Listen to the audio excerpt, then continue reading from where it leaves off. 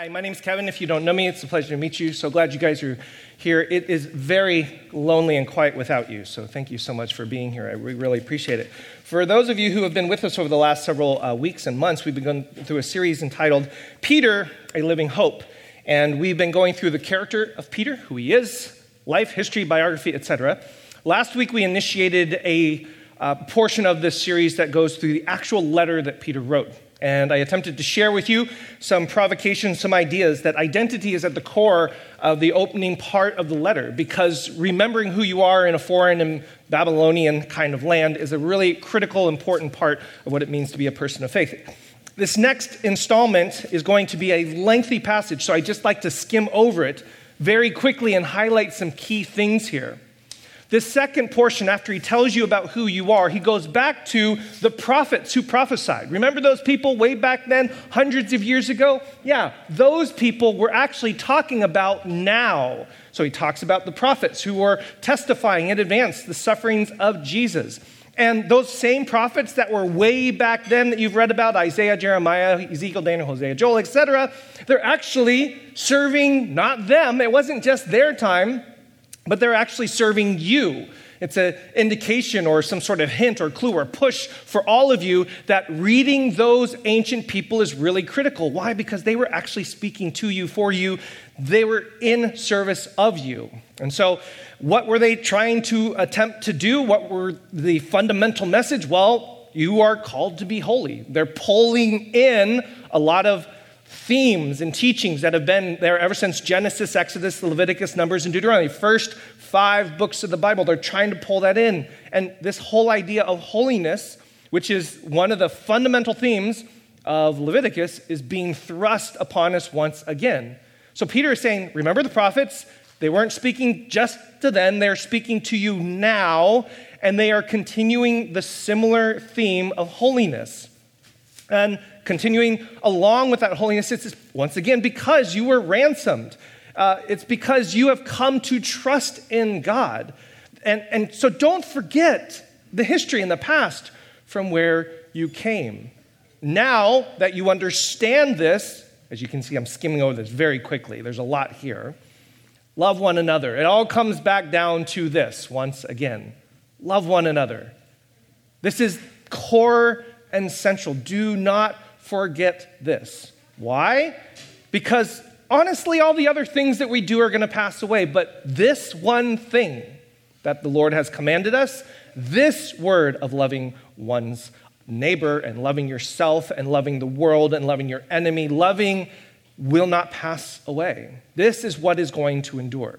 So if that's going to be the thing, if that's what the prophets were talking about, then get rid of all the other things that get in that way.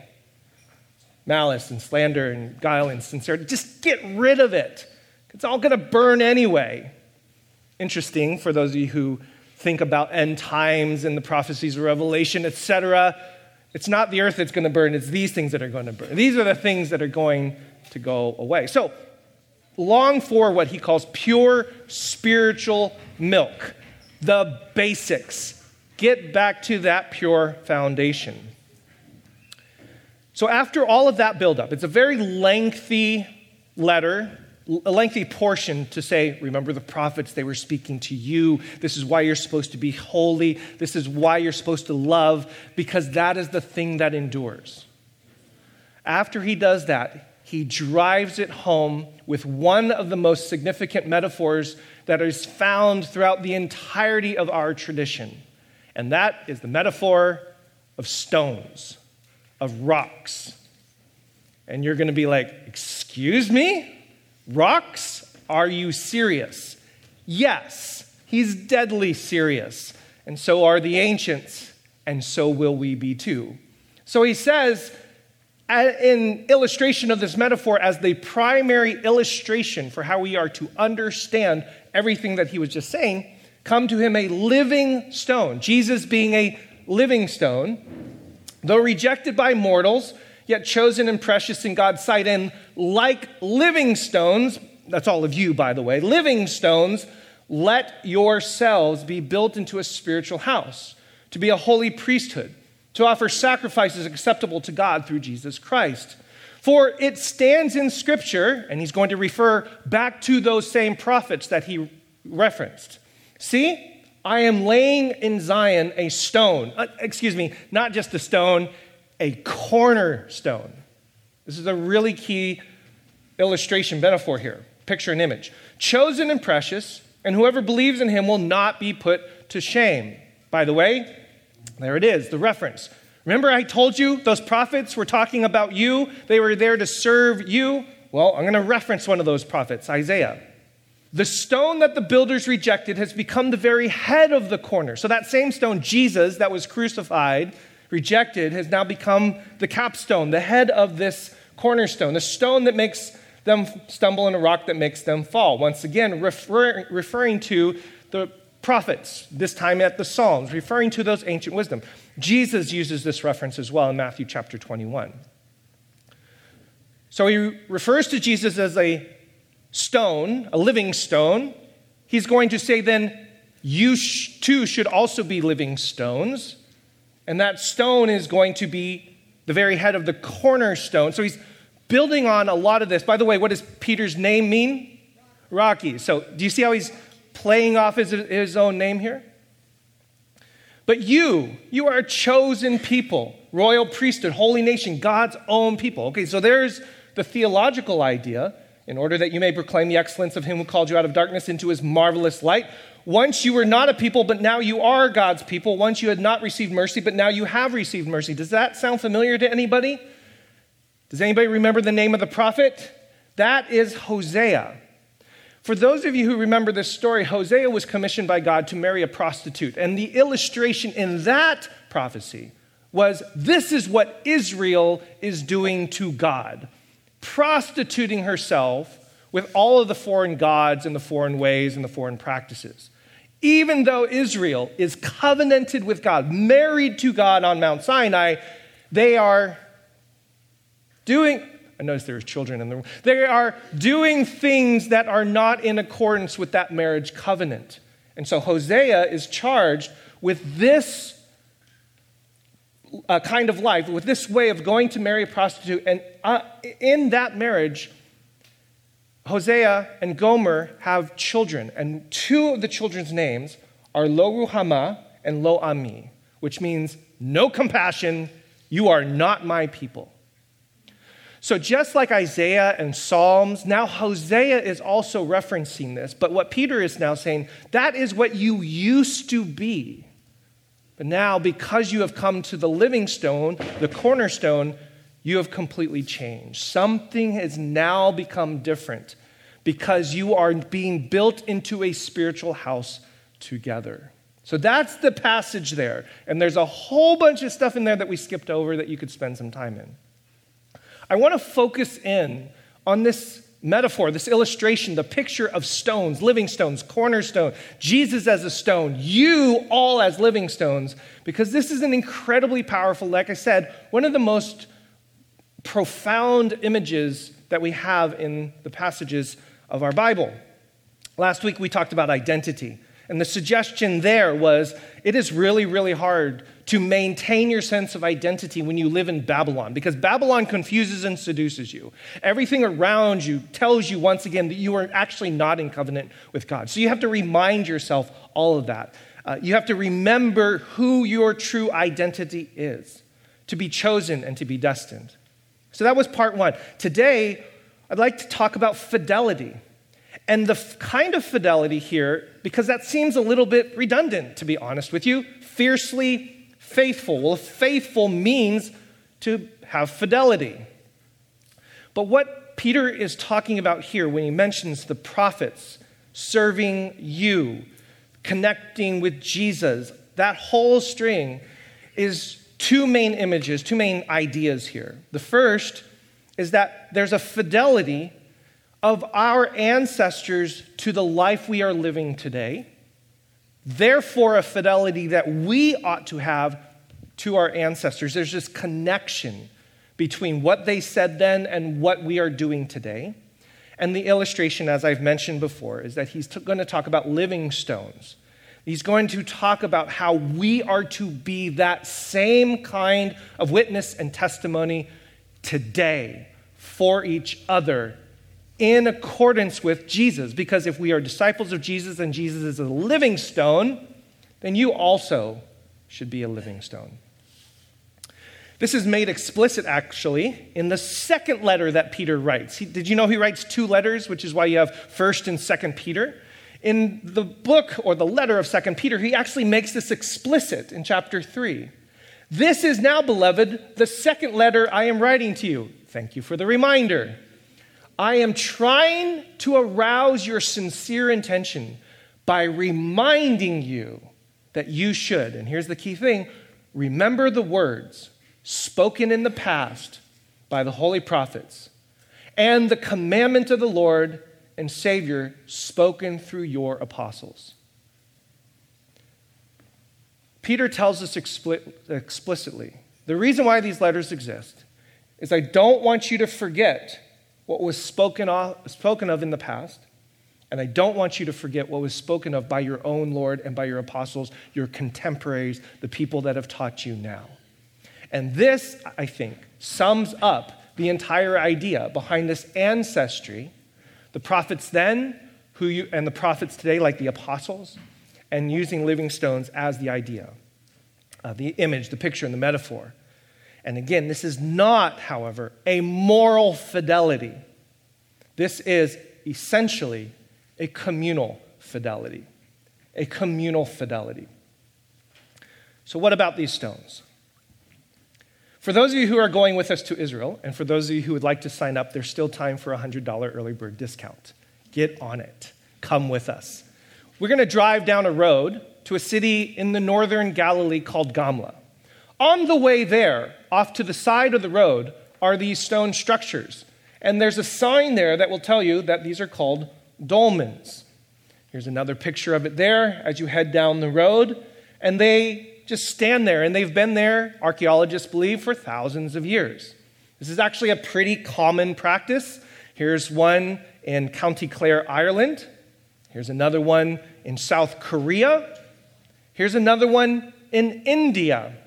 Perhaps one of the most famous dolmens that exist, and they don't really call it a dolmen, but it's a very similar idea, is, yeah, you guys are way ahead of me, it's Stonehenge. Now, when I was going through these slides prior to service, just to make sure everything was working, Jen, can I put you on the spot? What was the first word that came out of your mouth? What is that? How many of you asked the question? What is that? When we drive down that road and we are heading to a different site and these things are off to the side, most of the people who are not asleep on the bus, who are looking out the window, will immediately say, excuse me, what are those things there? In the city of Gezer, one of our first stops on our trip, you will walk along the road and then you will see these particular standing stones. And then we go there and we do our teaching there. And again, the question is, what are those?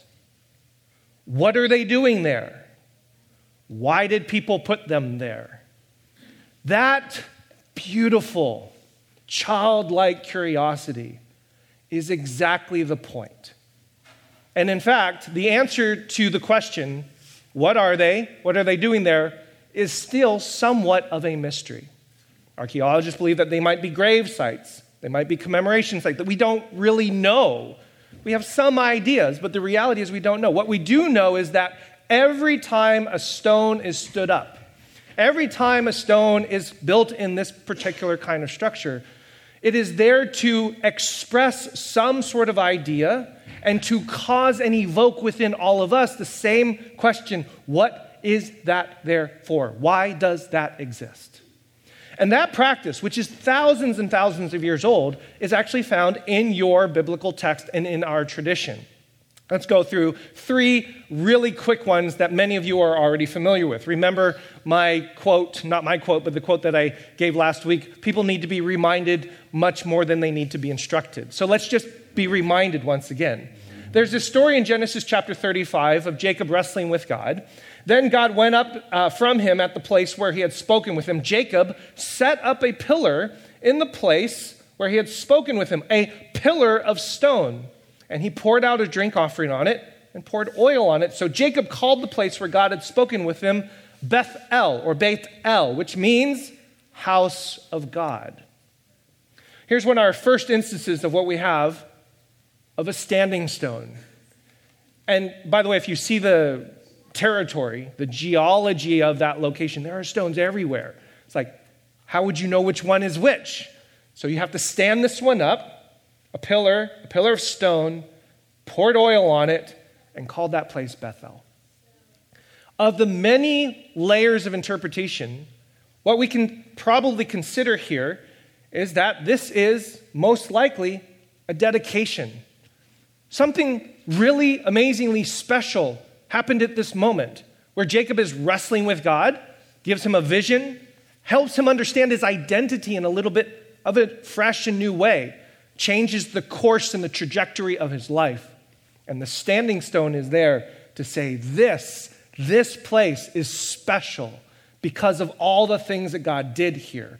This is the residence of God. This is where God resides. And I want to remember this place. And I want generations to remember this place.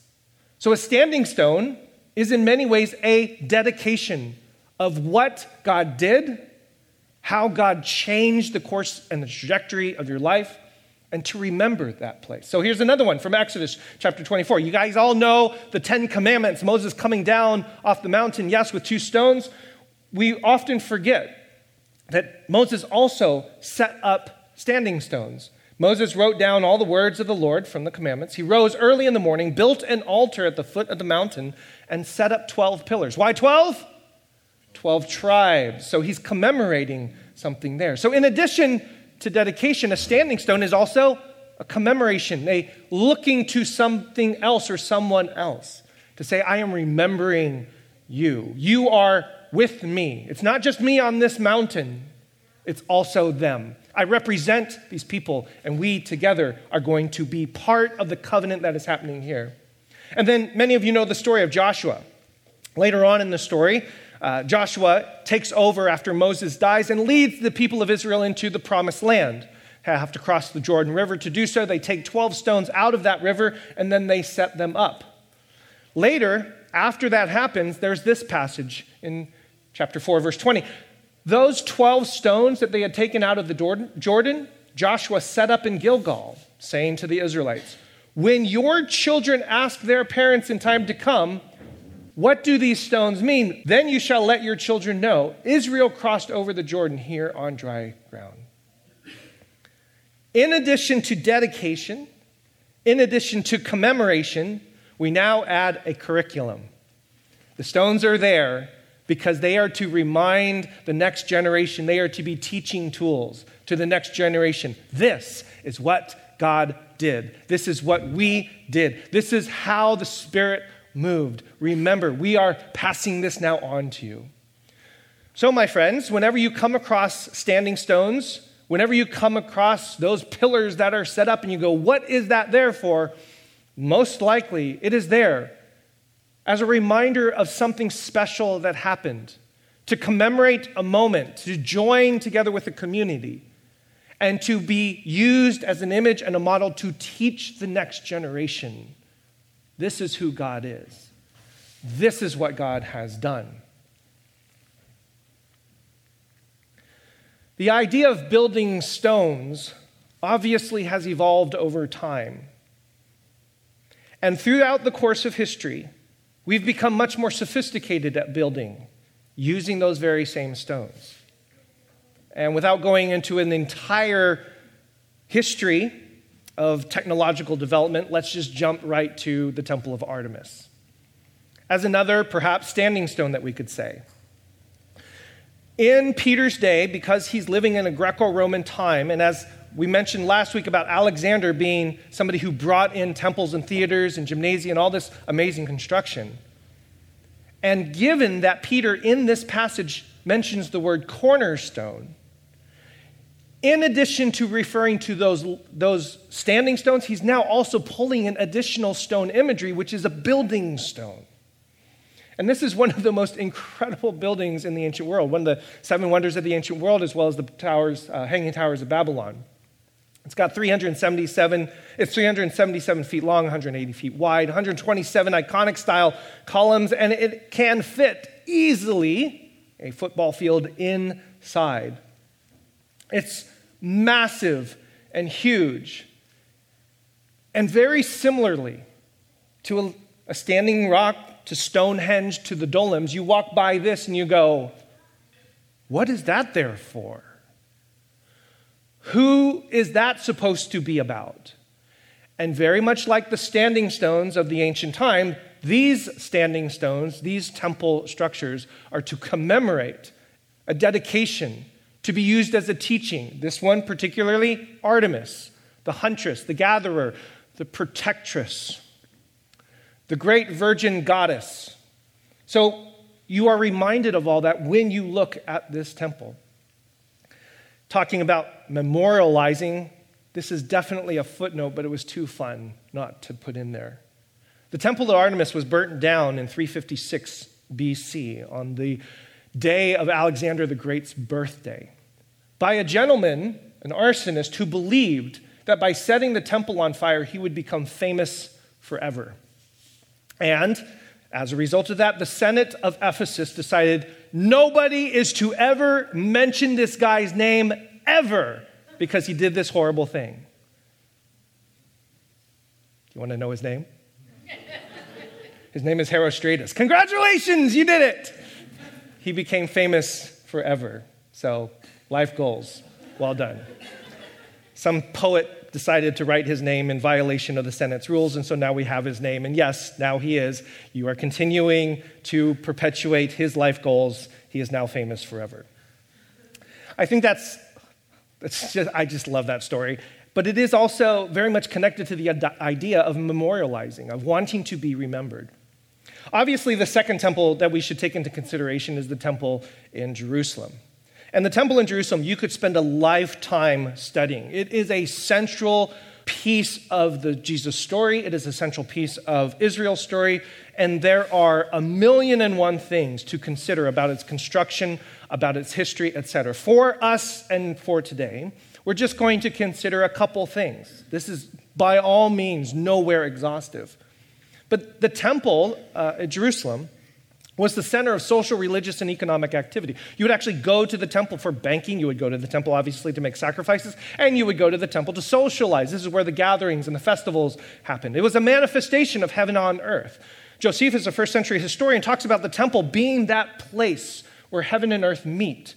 So much so that the story of creation with the stars and the planets and the sun and the earth are painted on to the veil that is in the inner room. This is the physical display of God's glory and majesty. You look at this, and that's one of the reasons why it has to be so ornate and so large and so beautiful and glorious. The kind of construction, the white, the gold glimmering off of the sun. I can only imagine what it would have looked like in that hot sun, how glistening and glorious it would have been. That is the image in the picture, a physical manifestation of God's glory and majesty. And of course, it is the place, the space and time of where sacred and holy activity takes place. You go there because it is separate from profane, mundane, everyday, just got to check it off your calendar kind of work. When you go to the temple, this place, this time is different. It is sacred and it is holy. The temple's gone through many iterations, but one of them, most recently, in Jesus' day, it was actually torn down and rebuilt by Herod the Great, starting in the 1st century BC. And if you see very carefully, and again, some of you will be there to see this, you can see that there's a platform that's often referred to as the temple. That's not the temple. That's just the temple platform. Because what Herod said, this is how majestic this building needs to be. Let's really put it up. So he builds a platform and puts the temple on top of the platform. And this platform, by the way, holds approximately 42 football fields. It's about 2.4 million square feet of that platform. So the temple on top sits right in the middle of that platform. One of the most famous images is the Western Wall, what is previously known as the Western Wall. It's now called the Kotel, which is Hebrew for wall. The holiest place in Judaism, because they can't get to any place inside.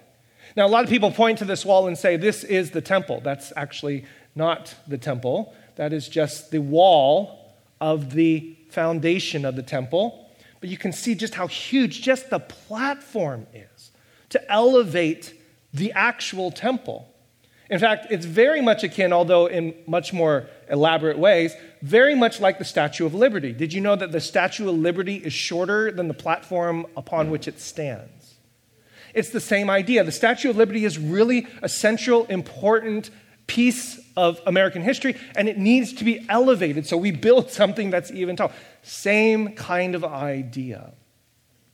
Now, if you're going to build a platform that is that big to house a building that is that huge and ornate, you have to build it appropriately. And the engineers, and again, you could study this forever, the engineers of the first century, without any of the modern machinery that we have, were, I want to say, freaking nuts. They were incredible at how they built this thing. One of the key elements of the structures is to take large pieces of stone and lay them crosswise so that they kind of interlace with one another, and that the gravitational pull actually ties the building closer together. And these are called cornerstones. The cornerstones are the things that hold the entire thing together, and they are huge. Some of them up to 50 tons, 100,000 pounds. And when you go there and you see these things, and remember, 1st century BC, none of the modern equipment. We don't actually have equipment that can lift these stones today. How they did it is just absolutely astonishing. So when Peter is writing this letter, and he's using this language of stones, living stones, cornerstones, he's pulling in all of that the ancients would have already known in their minds. The standing stones that commemorated, dedicated, that were used as curriculum, that every time people saw them, they said, "What is that for? Tell me more."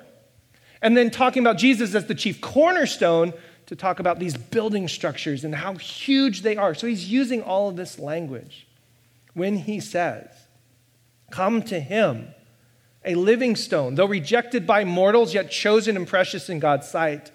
And like living stones, let all of you be built into a spiritual house." What's a spiritual house? A temple. Let all of you be built into a spiritual house, to be holy, to be a holy priesthood, to offer spiritual sacrifices acceptable to God.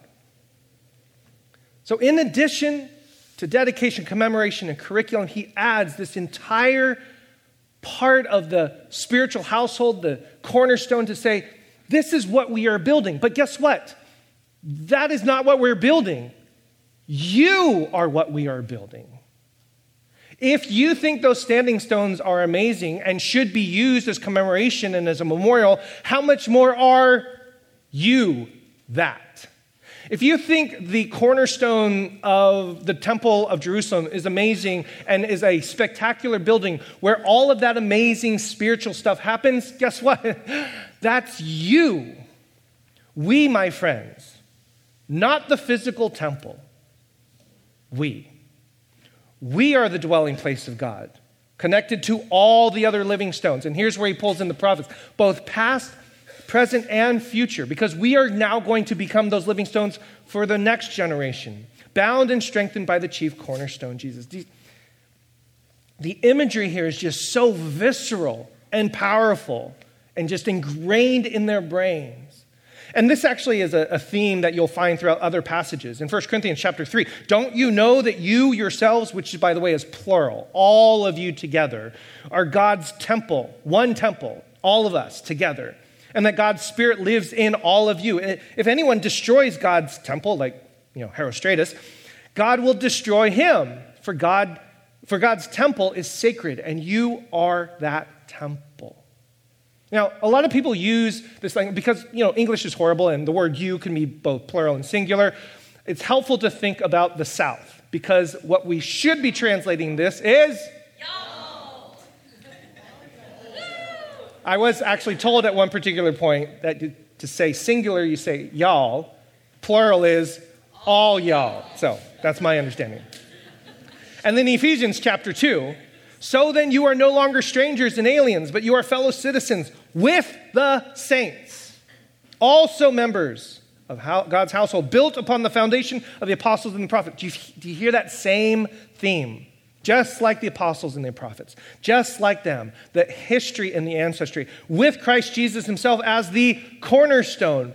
The whole structure is joined together and grows into a holy temple in the Lord, in whom you also are built together spiritually into a dwelling place for God. My friends, the stones are incredible. The temples are astonishing. How much more are you? This is what Peter's saying. This is the image and the metaphor. And part of the reason why, we're careful about this, but Spark has never owned a building. Some of us never want to own a building. We've been renting since day one. Part of that is to ensure that we never, ever confuse the building with the church. Because what Peter is saying here is like, you know those stones. You know how spectacular they are, how much they awe you, how much they inspire you, how much they cause you to say, what happened there? That's you, all of us together. And what's really, really critical about this is the individualism that sometimes can come if we only focus on this. It is really important to focus on who are you? That's part one. Remember who you are. You are chosen. You are dedicated. You are covered in Christ's blood as a sacred, covenanted person. That is who you are. But the individualism of that creeps in if we also forget, if we ignore these other parts of our passage, which say that we also belong with one another. And that kind of individualism can be highly detrimental. And if you read 1 Corinthians and Ephesians and 1 Peter as to say, I am the temple, you've missed it. You are not the temple. You're a rock. By yourself, just a rock. It is only when you are put together with others that you become the temple. Founded on the chief cornerstone, who ties us all together. And when you do, you become the very presence and manifestation of Jesus on earth, where heaven and earth come together, where our children go, what happened here? All of that goodness happens in us. I don't have time to go over all of this stuff. This is very much in line with some ideas that are floating around in contemporary society and conversation. Habits of the Heart, written by these authors, primarily by Robert Bellah, talks about Alexis de Tocqueville, who's come to America. Many of you already know some of the social history behind all of this, to ask the question, what made America America? What are some of the values? And one of the things that they point out, the authors point out in this book, is that there's a fundamental communal ethic that was founded here. And one of the things de Tocqueville meant to shine a light on is this quote here, to create the kind of person who could sustain a connection to a wider political community and thus ultimately support the maintenance of free institutions. It was the connection to other people that made this nation what it was. The fragmentation, the polarization, the division, the contemptuousness, all the stuff that we're dealing with today are very much things that our ancestors, recent ancestors, thought would be detrimental to the health of our nation. He also warned that some aspects of our character, what he was one of the first to call individualism, might eventually isolate Americans, some from another, and thereby undermine the conditions of freedom. That kind of isolationism and individualism, what I would like to actually call independenceism. It's not that I am an individual, it is that I am an individual who doesn't need you. That is highly detrimental. Anybody experiencing that and feeling that? And then in The Myth of Normal, Gabor and Daniel Mate write this about trauma and what it does to us. It's a brilliant explication of the physiological and sociological and psychological effects of trauma. One of them is a fracturing and a loss of connection and a disintegration of ourselves from ourselves and from others. Trauma represents a fracturing of the self and of one's relationship to the world. That fracturing is the essence of trauma. As Peter Levine writes, trauma is about a loss of connection to ourselves, our families, and the world around us. When I read Peter talking about every single one of us being living stones connected together to become a spiritual household, bound together by the chief cornerstone, Jesus, to become this holy temple, I think of this and how the culture, the Babylonian, Silicon Valley, Western American individualized independentism culture has seeped in, and we don't need each other. We don't want to be around each other. I am my own temple. And that very individualistic, fractured, disintegrated idea, sense, posture, way in this world is damaging our souls, our hearts, and is damaging the church. And when Peter writes about us coming together to be living stones, I see him reminding us that it is when we are together that we become the temple. That when we bind ourselves and we commit ourselves to our past, to our present, and to our future generations. That is when we become the temple of God. There's this saying, I don't know where it comes from. If you want to go fast, go alone. If you want to go far, go together. Some people have suggested it's an African proverb, which reminds me of this African proverb that says, that's probably not an African proverb. I would like to propose to you, my friends, that going alone is actually a myth. All going is going together. All of it. And once we recognize that, then we can finally go.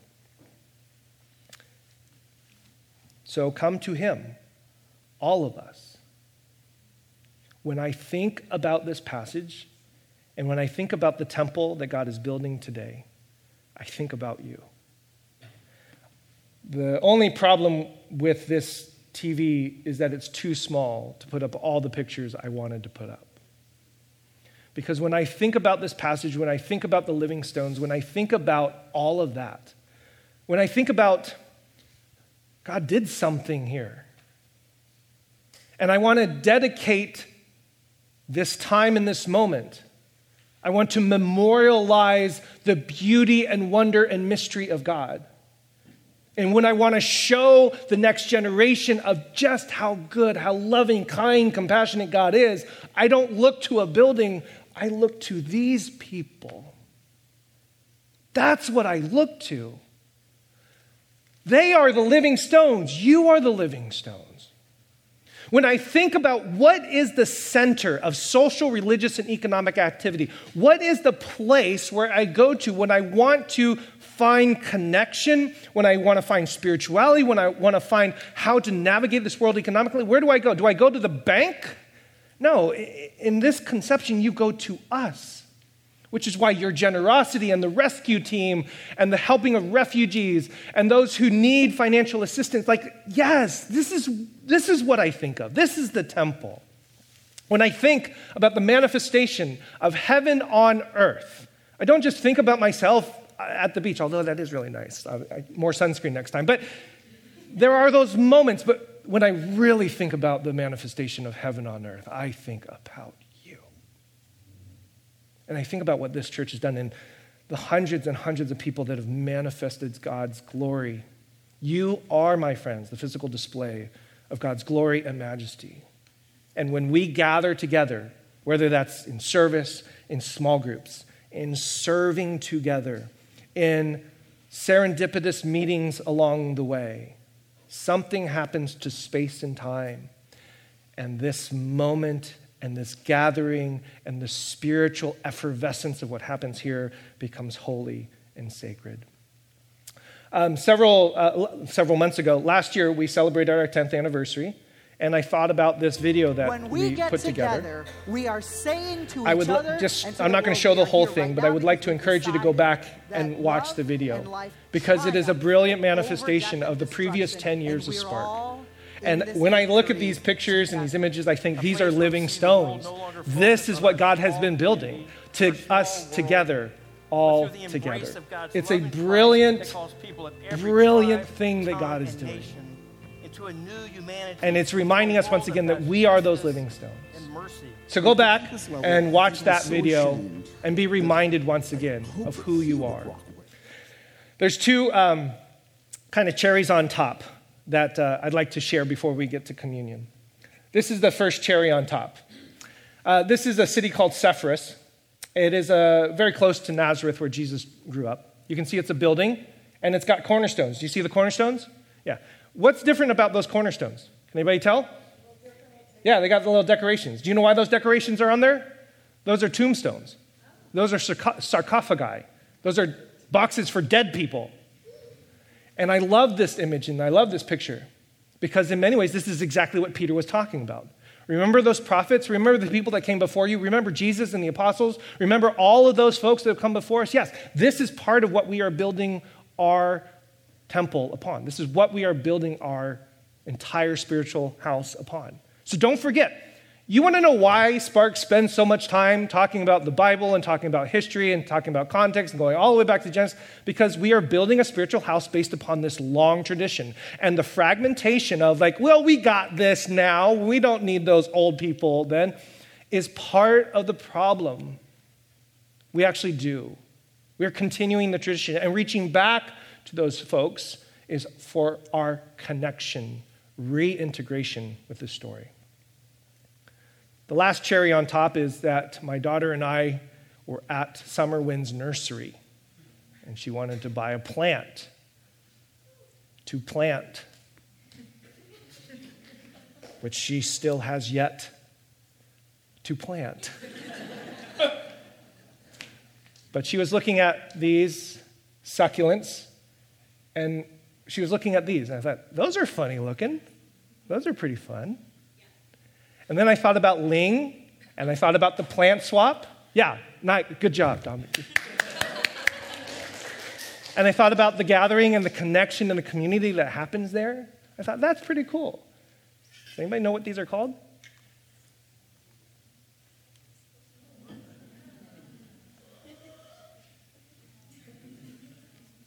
A picture is worth 1,000 words.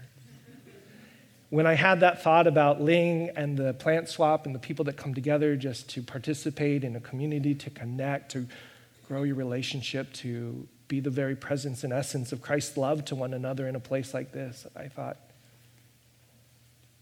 those are living stones being built together to become precious into a spiritual house. And as we do so, we become a holy priesthood. So my friends, every single one of you, be reminded once again, you are not a lone stone rocking it by yourself. You are a living stone, connected with others, so that when people come to see you, they go, what happened here? Tell me more. Why does that exist?